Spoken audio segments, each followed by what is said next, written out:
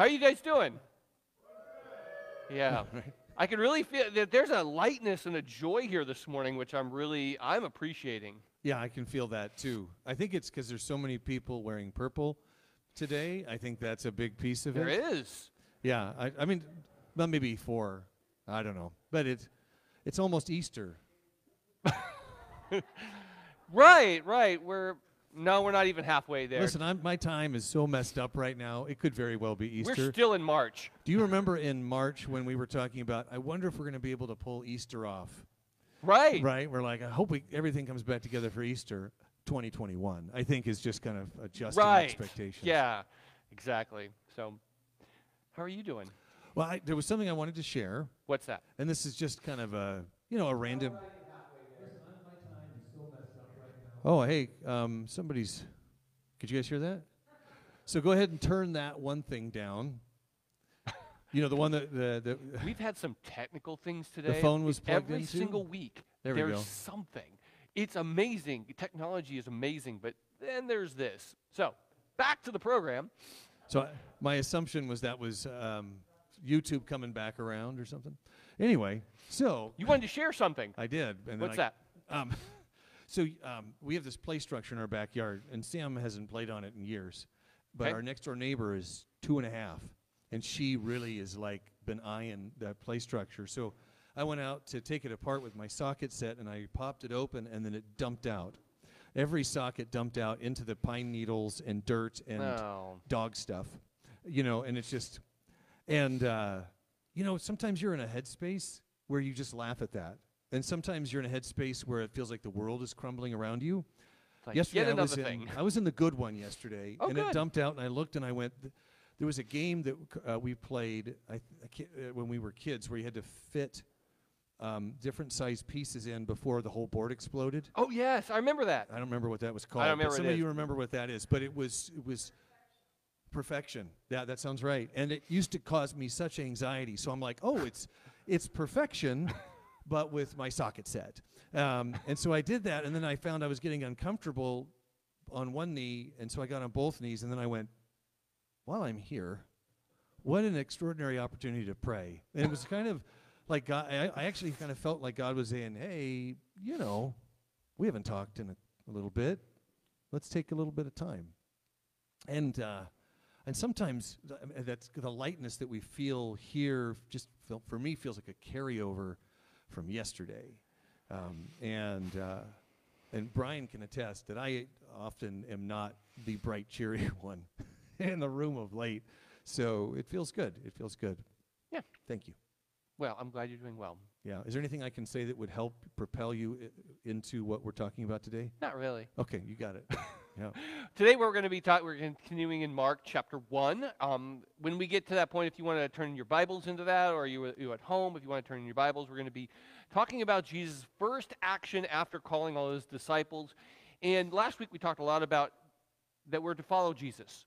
We're called to follow Jesus, to lay it all down and to follow him. Well, the question this week is, who are you following?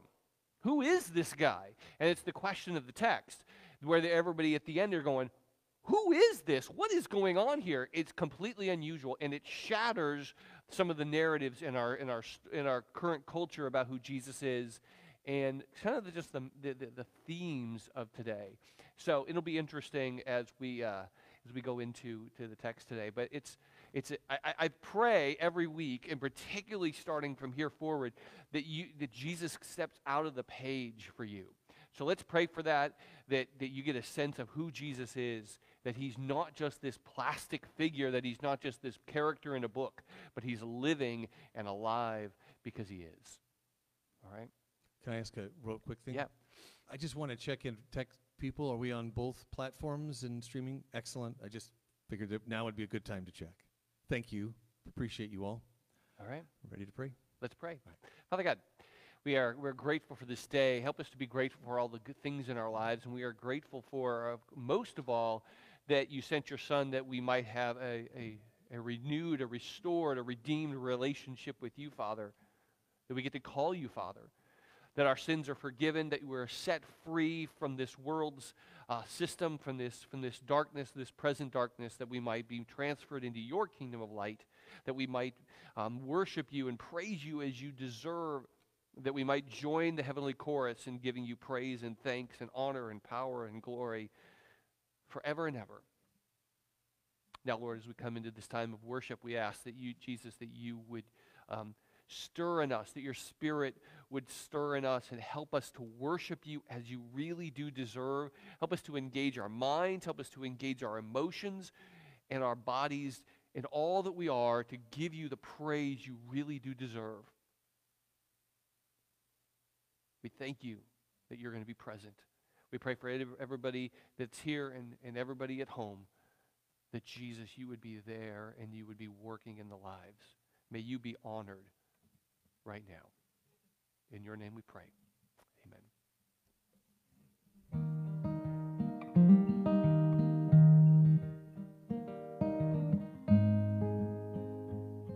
All right, let's go ahead and pray, and Brian will be up for the message.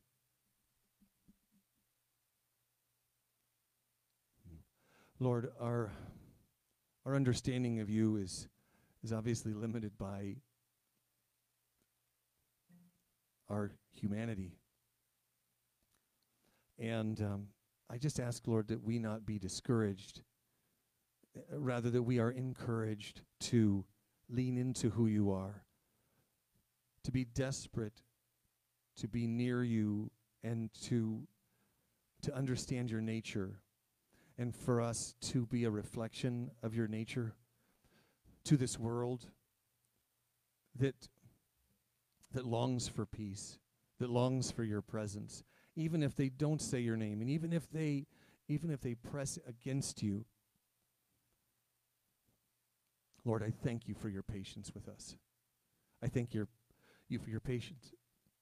I thank you for your patience with the children who walk behind you and who follow you and who know you. And I pray for your patience with those who throw things at you and who reject you, that you continue to wait for your prodigal children to return. Thank you for such remarkable generosity of patience and then mercy through the sacrifice of your Son, Jesus. Lord, may we hear your word this morning. We understand your nature all the more. In the name of your Son, Jesus, we pray. Amen. Amen. If you'd like to turn your Bibles to Mark chapter 1.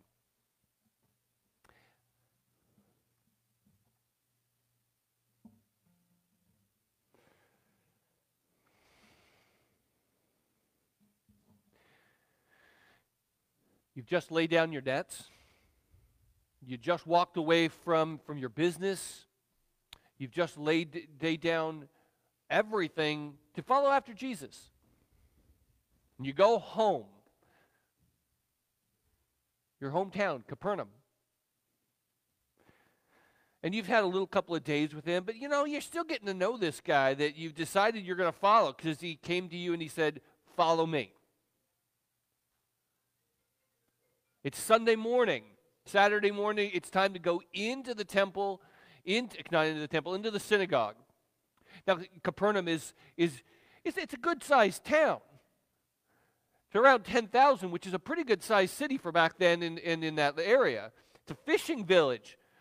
Very well, very prosperous. You've got all kinds of different people moving in and out. It's on the main trade route from the coast to Damascus. You've got a large Roman presence there. And he goes into the synagogue. Jesus says, "Let's go into the synagogue." So you go into the synagogue. And the synagogue is the prominent building. It's up on a hill a little bit. And you go into this well-built structure. You step down into the steps. And as a normal synagogue service starts, there's a little bit of a confession of your faith. There's going to be a little bit of worship and some prayer. No sacrifices, because that happens in Jerusalem. You're a part of what 2,000 years from now you would think of as a church, where people come together and they learn about their faith. Well, it comes to the part where the scroll is read, a portion of the Bible is read, and then they say, "Is there anyone who would like to teach?" And Jesus stands up.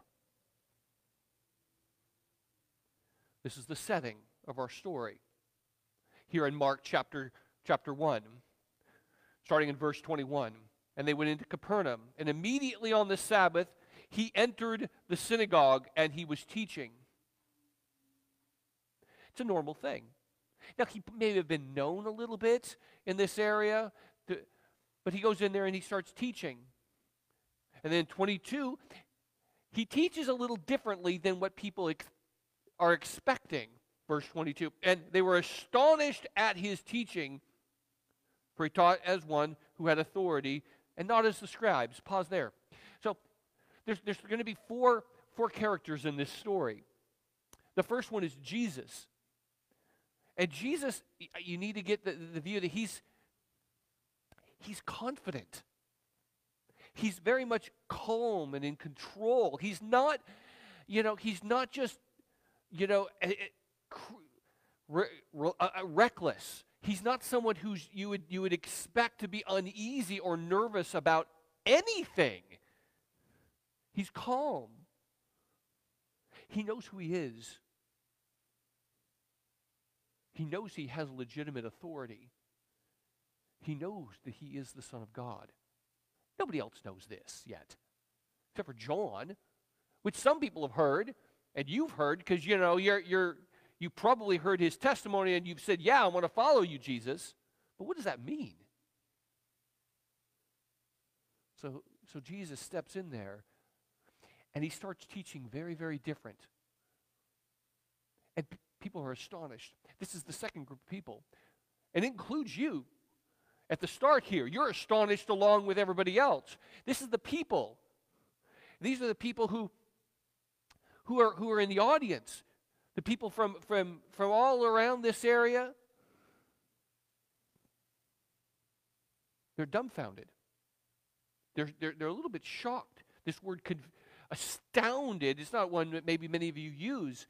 It's a little bit like, I don't know what to think about that. It literally means to expel air. It's what is that? What's going on here? It's bewildered, confused a little bit. Like, I don't understand this. This is different. It's very, very different. Which is the third characteristic people here, the scribes. Jesus is very different from them. Now, the scribes, just because we don't really usually know exactly what they are. In some of your translations, instead of saying scribes, put experts in the law, because that's what they are.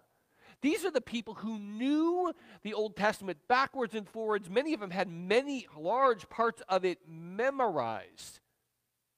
Their job was to teach the Bible. Think seminary professors. But there are more than that. They gave binding declarations of this is what it means and this is how you are to apply it. Their authority went all the way down to even civil matters. If, let's say, two of you came together and said, we need to figure out who's right and who's wrong in this circumstance, they would give it a binding decision here. They were very highly esteemed in the society. They had a lot of power, a lot of authority. But their authority was derived, meaning they never said, well, I'm sure that this is what it means. It was always like, well, so-and-so back at this time said that this is what this scripture means, so therefore this is the answer. They would always quote the fathers, the elders, people in the past who have had legitimate, recognized good opinions. They're astonished as well. But astonished can mean two different ways. One, it's like, wow, this is really interesting. Or, excuse me? What is this? So there's a little bit of differences in opinions here. Either way, what Jesus is doing is he's not talking like them. What he's doing, he's teaching with a personal, derived authority. As you can see in places like Matthew 5, where he'll say things like, now, you have read that not to murder, but I tell you, even if you hate someone, you're guilty of murder. You have heard it said that you should not lust, but should not commit adultery. But I tell you, even if you look at a woman lustfully, you've sinned. But I tell you, he's speaking with a way of saying, I don't have to quote anybody. I am not above, below any other teacher. I am the teacher. I am the original. I am the source. I am the author. He's speaking as if he's the author of it all.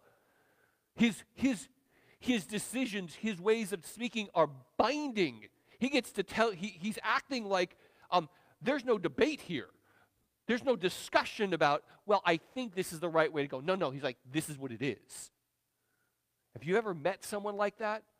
Who is in a discussion, and they are so much the authority that it's really not really a discussion. It's like they're just explaining it. Now, often is for a human being, our response is, "What? Who gives you the right?" Right? But once in a while, we do meet someone who really, they know what they're talking about, and then it's like, "Oh, okay, well, he's right." I think about.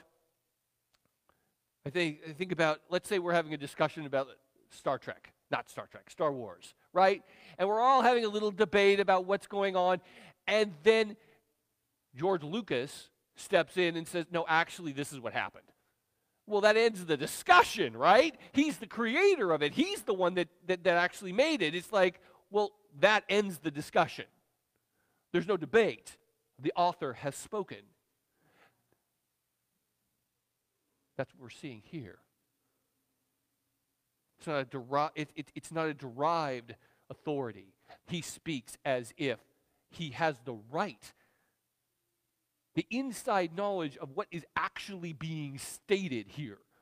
And so what they're saying is like, what's going on here? They're astonished. They're shocked. You don't act like that. He's teaching as if he has his own authority. Who is this guy? This is the setup. Verses 21, 22. They went into Capernaum. He starts teaching, and they were astonished at his teaching, for he taught as one who had authority, not like the scribes. But then you have an interruption. Then you have something happens that stops the whole thing for a moment, which introduces the fourth character. Verse 23. Then immediately there in the synagogue, a man with an unclean spirit, and he cries out, "What have you to do with us, Jesus of Nazareth? Have you come to destroy us? I know who you are. You're the Holy One." There's an interruption. Now, what is an unclean spirit? Now, of course, the simplest answer is a demon. And there's a whole lot more we could dive into this as a rabbit trail, but in a sense, just a little bit of it. Unclean from a biblical perspective means corrupted. It means polluted. It is morally not right. It is mixed. It's not right. The Bible has a supernatural worldview, by the way, which is something that while many of us Christians will tip our hat to and say, yes, of course, the world is supernatural, but we often don't live that way. This is not mental illness. There's another being here. Look carefully at the text when it said, as this case, as in all of them, there's always two different, it's clearly there's a host and a different being. There are two beings here. So there was a man that had an unclean spirit. And then you pop down here a couple of verses later, and it's like it came out of, the spirit came, verses 26, it came out of him. They're making a distinction, as they always do. I think it's a little arrogant to think that we can tell the difference between mental illness, but they couldn't. Yes, they could. They could tell when people were not right. That's not what this is. The Spirit talks. He has a will. And he knows he's on the wrong team, a different team, and he affects the man physically. He says here, he makes two questions and he has one statement. The first question is what is it between you and I? It's like, I should have nothing to do with you. You have nothing to do with me. We are not together in any way. What do you have to do with me? Now, as an idiom, it has a little bit of a force of like, leave me alone. Don't have anything to do with me. That's what he's wanting to have. Just no, stop. And then the second question he has, are you here to destroy us? Now, it could mean that there's multiple spirits there, but more likely he's speaking in terms of the general, all of those that are his buddies. The kingdom of darkness. Are you coming to destroy us? He knows. He knows who Jesus is.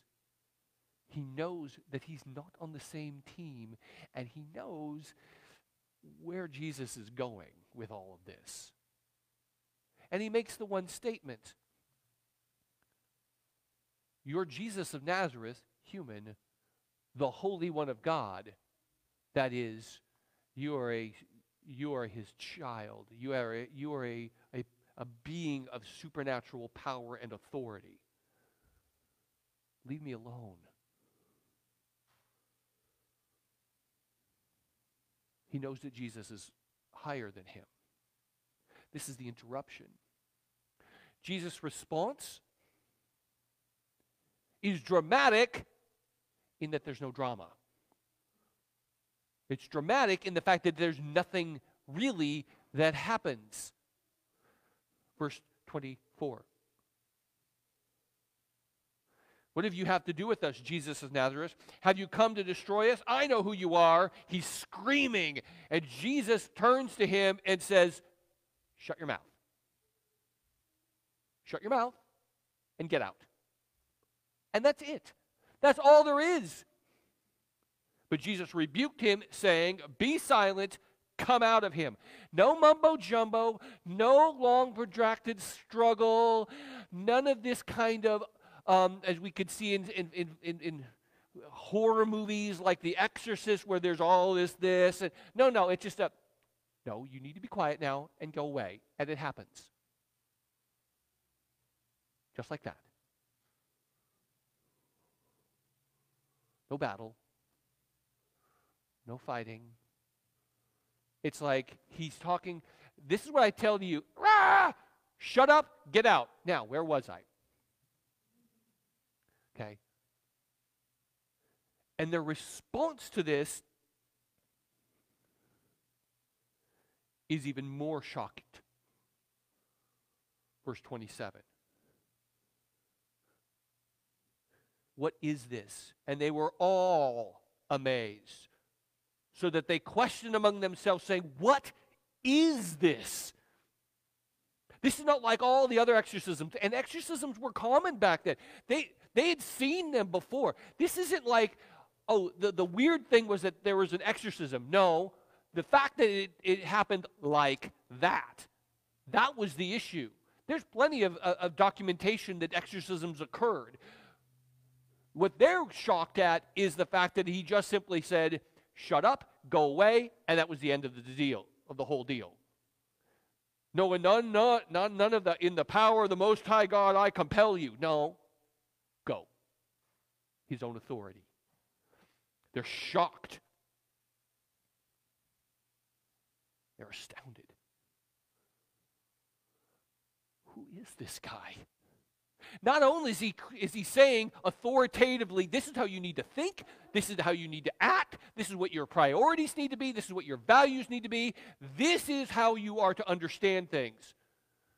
And I don't need to quote anybody else he's saying. No, I'm telling you this is what it is.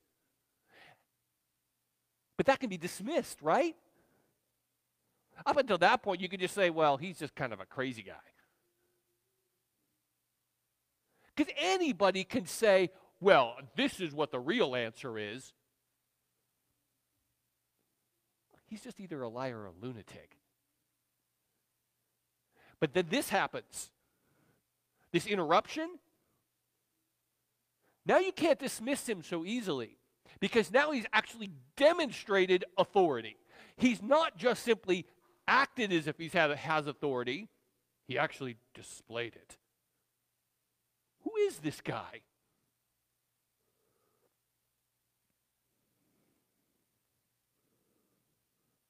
Who is this guy? And it becomes the buzz of the whole area. Verse 28. And everybody started talking about this guy. All over the area.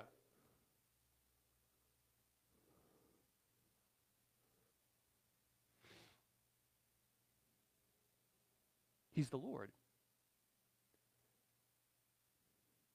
And we're going to see this over and over and over. And in the story of Mark, this is not a one-time thing. Verse 39, look at that very briefly.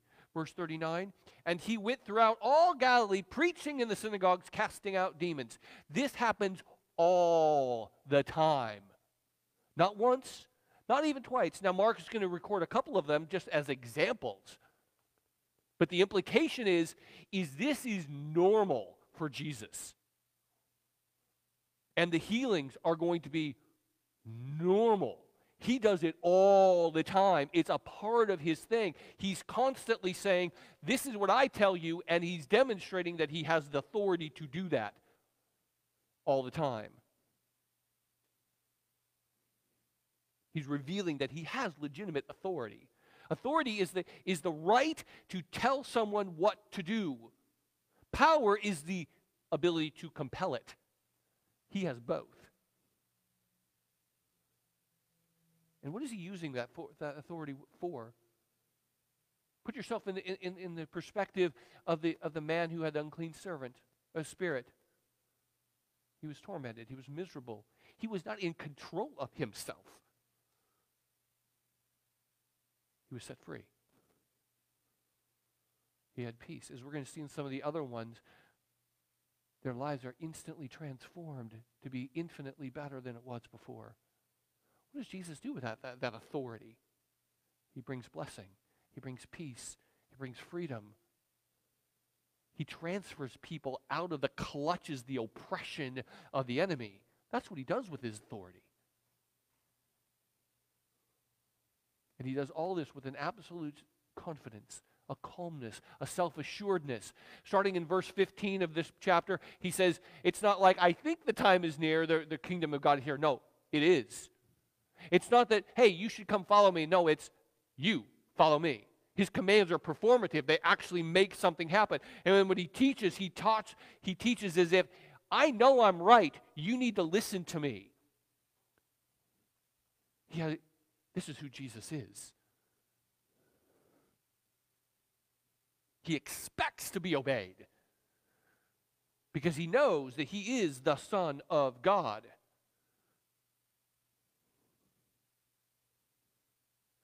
And for the people, the general populace,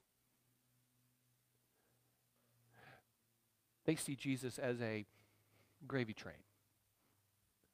Oh, he's a guy who's going to make my life better. And so they keep bringing all their demon-possessed, and they bring all their people who are needing healing. Because for their perspective, all Jesus is he can make my life better. The disciples want more.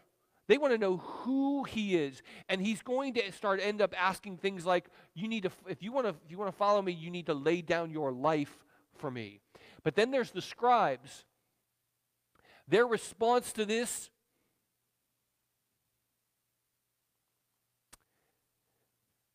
is threatened and anger. They become his chief opponents. They're the ones that in the end start going, I don't like you. They're the ones that we can see in our lives who could see the facts, and yet their response is, I don't care if that's true. I don't like it. You don't get to tell me what to do. Because he's threatening their very identity. They like the fact that everybody listens to them. And he's undermining all of that. Because what this is teaching is the fact that Jesus has the right to tell every single one of us how to think, how to act, how to prioritize, what to value in your life. This is what he's saying. And they're like, no, that's our authority. No, it's not. And so they don't like it. Isn't it amazing? Have you ever experienced this where people look at the facts and it just is if they come to an absolutely irrational position from it? It's crazy.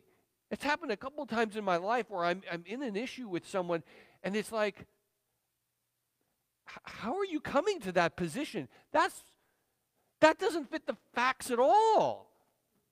But that's what these scribes are doing. What they ought to do, as what the disciples end up doing, is going, oh, you're the Lord. I need to lay down my life for you. We're going to end up seeing that. Took Peter and the others a while to get there, but it takes finally even at chapter 8, we get there. But even a little bit after that, Peter needs a little bit of help. But here's my question for you guys. The application is two things. Is Jesus the voice in your life or just a voice? Is he the voice or he's a voice? It doesn't mean you don't listen to other things, but when Jesus authoritatively says something, does that end the discussion?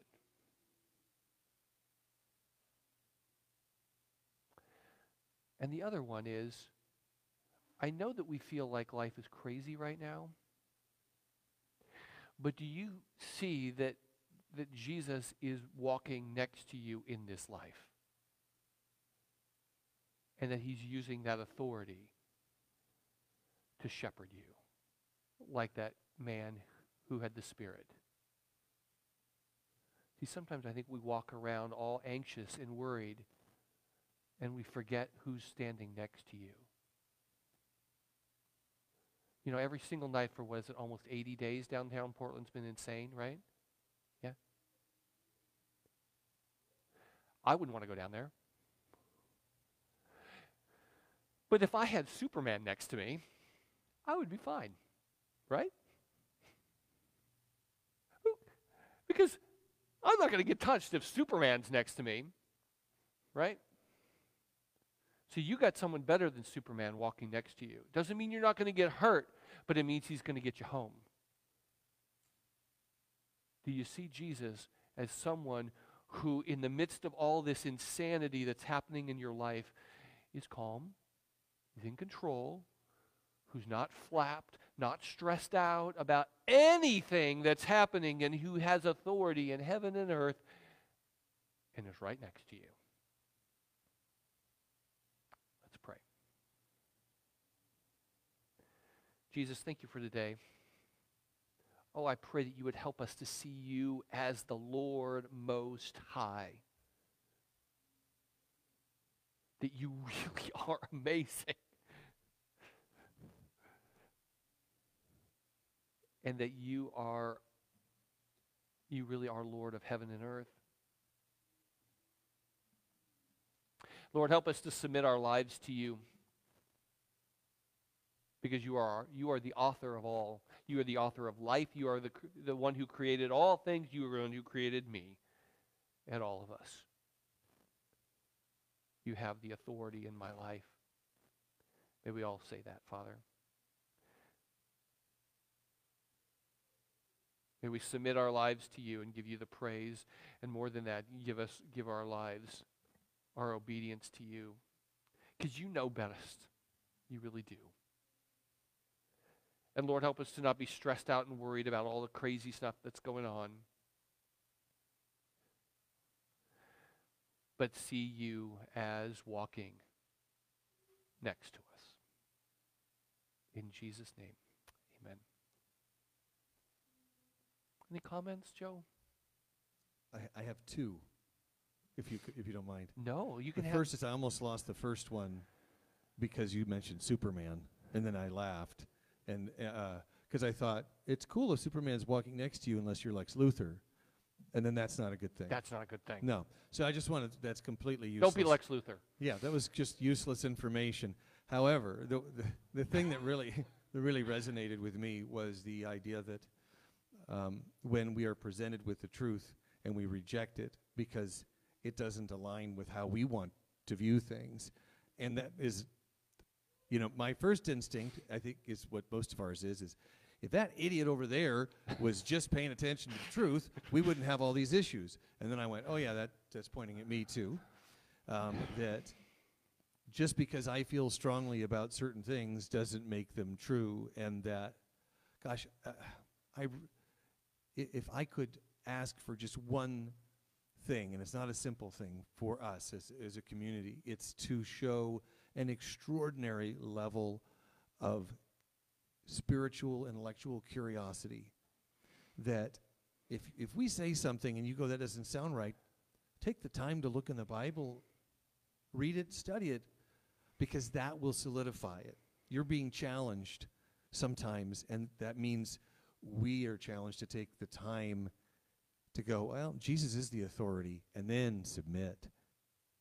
That's the hard part. What was your other thought? No, it was Superman and submit. Oh. That was it. Yeah. Don't be Lex Luthor. Don't be Lex Luthor. But that, like I said, that was a useless piece of information. I wanted to get that out of the way first. All right.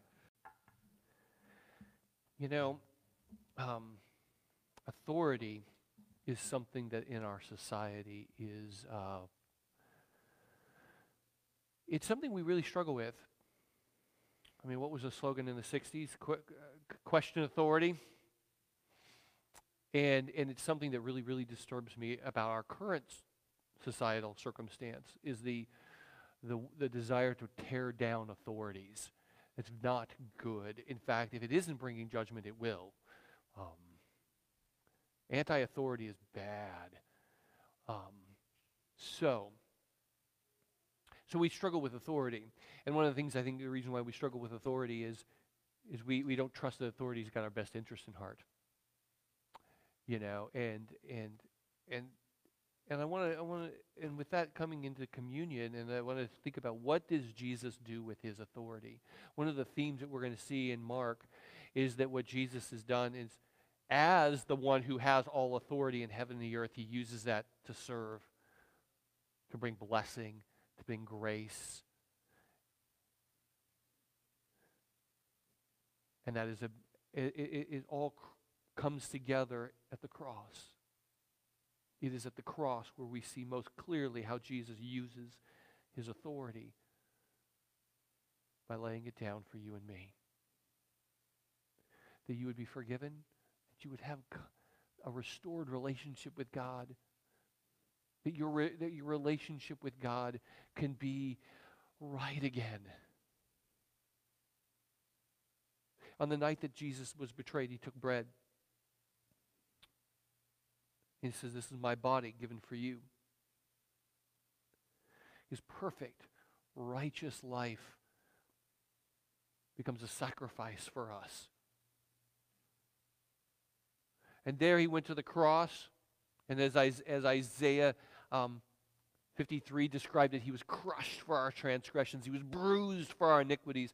As the wrath of his Father was poured out upon him for your sin, for my sin, for all those who would trust in him, that his life paid for our sins. In the same way, after supper, Jesus took the cup. It says, "This is the cup of the new covenant poured out for the forgiveness of sins." The old covenant was based on works, that if you do right, God will bless you. And that would work if we could do right. But we don't. The new covenant is based on his life, so that you are right with God because of your faith in Jesus. Apart from what you do, apart from your works. It is the new covenant poured out for the forgiveness of sins. This is what Jesus does. He became sin for us who knew no sin, that we would become the righteousness of God through faith in him. So take and eat And once again, remember the grace of God, the way Jesus loves you. If you haven't opened one of these before, there's a clear top that will release the bread, and then underneath that is the Dairy Creamer purple thing.